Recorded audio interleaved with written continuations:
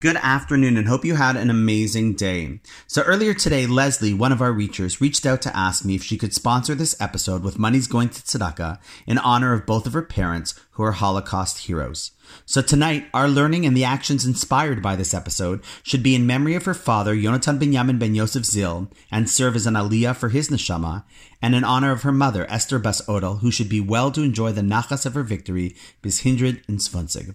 It's a special kavod actually for me to learn in their merit because the eldest grandson of these heroes was the only person I ever taught bar mitzvah lessons to about 18 years ago. This young man, Joseph, named after his great-grandfather, who also was a Holocaust hero, learned, as did all of the grandsons afterwards, from a Sefer Torah that was brought over from Hungary and restored for the main purpose of having the great-grandchildren read from it. My friends, this is exactly how Jews take revenge. By raising beautiful Jewish families with children, grandchildren, and great-grandchildren committed to the same Torah and the same Jewish values that the Nazis tried to destroy. Which leads me to the idea I want to share tonight, an idea which I recently heard from a wonderful rabbi in Florida, Rabbi Ephraim Goldberg. So we've just celebrated Pesach, the season of questions, a holiday that encourages us to challenge, to inquire, and to ask. Pesach not only encourages us to ask the questions and to demand the whys, but it tries to provide some of the answers as well. Pesach teaches us that the Jews dialogue through questions and answers, and that we learn and grow when we challenge and ask. But I think we would all agree that the current world situation that we're living in reminds us that sometimes those answers just do not seem to be satisfying. And indeed, as we enter Yom HaShoah and contemplate the horrors of the Holocaust even more so, we need no encouragement or coercion to ask. We do so instinctively, inescapably, and inevitably.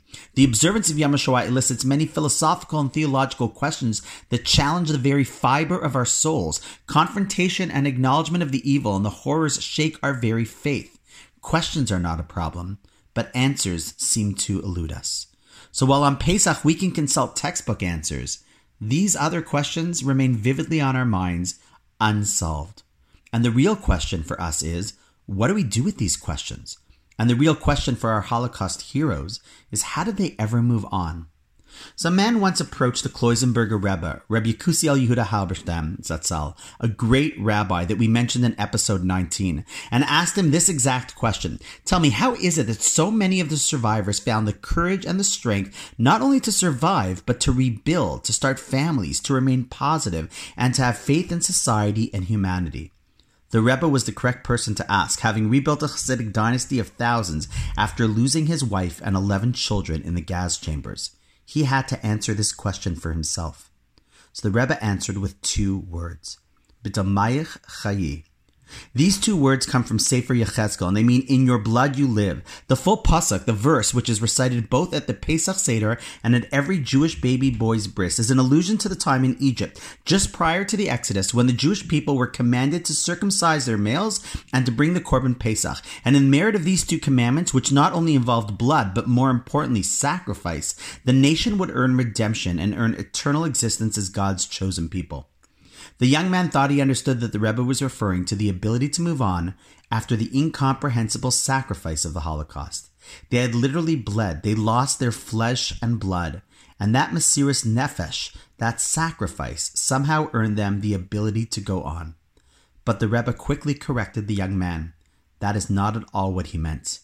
He said that the secret formula of the courage of the survivors came from a different source. In this past week's Torah portion, Shmini, we read of the tragic, seemingly premature death of Aaron's sons, Nadav and Avihu. Moshe, feeling the profound pain of his brother, tried to comfort him. Moshe tries to give some meaning or some context. He attempts to provide an answer or explanation to this profound tragedy and loss. And what was Aaron's response? The verse concludes, Vayidom Aharon. Aaron was silent. Moshe's words were met with silence, complete, utter, and total silence. Now, we don't know the source or the root of the silence. Perhaps Aaron was so devastated he had nothing to say. Perhaps he had such deep faith that he felt no need for answers. Perhaps even more so a combination of both. But, said the Kloisenberger Rebbe, we do know that Aaron's silence allowed him to continue to function, to be positive, and to continue his holy mission. The Kloisenberger Rebbe turned to the man and said, you asked how we rebuild our lives? It's simple. B'damai chayi. with damayach, the same root of the word vayidom of Aaron. With silence, we continue to live.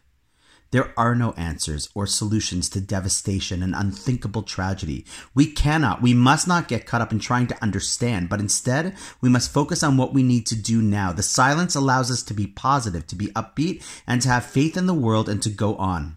Elie Wiesel once asked, "Is there a tradition of silence in Judaism?" "Yes," he answered, "but we don't talk about it." As Pesach taught us, questions are not only legitimate, but encouraged and welcomed. Answers, however, are not always easy to come by.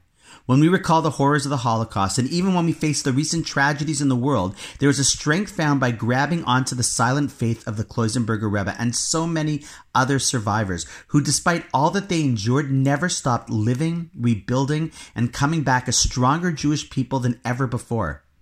How fitting that this episode is sponsored in honor of two individuals whose stories are not just their stories, but the story of the Jewish people, of our people. The story of people who don't have answers for the big theological questions always, knowing that there are limits to our understanding, but to people who do have a response to commit even stronger to being and living Jewishly. On this special night of remembrance, let us remember the shoulders of those upon whom we stand and resolve to stand even taller as a Jew in this world. Find something, commit to their legacy. That is our victory, and that is our answer. And on that note, wishing you a meaningful Yom HaShoah V'Gvura, and I'll see you tomorrow.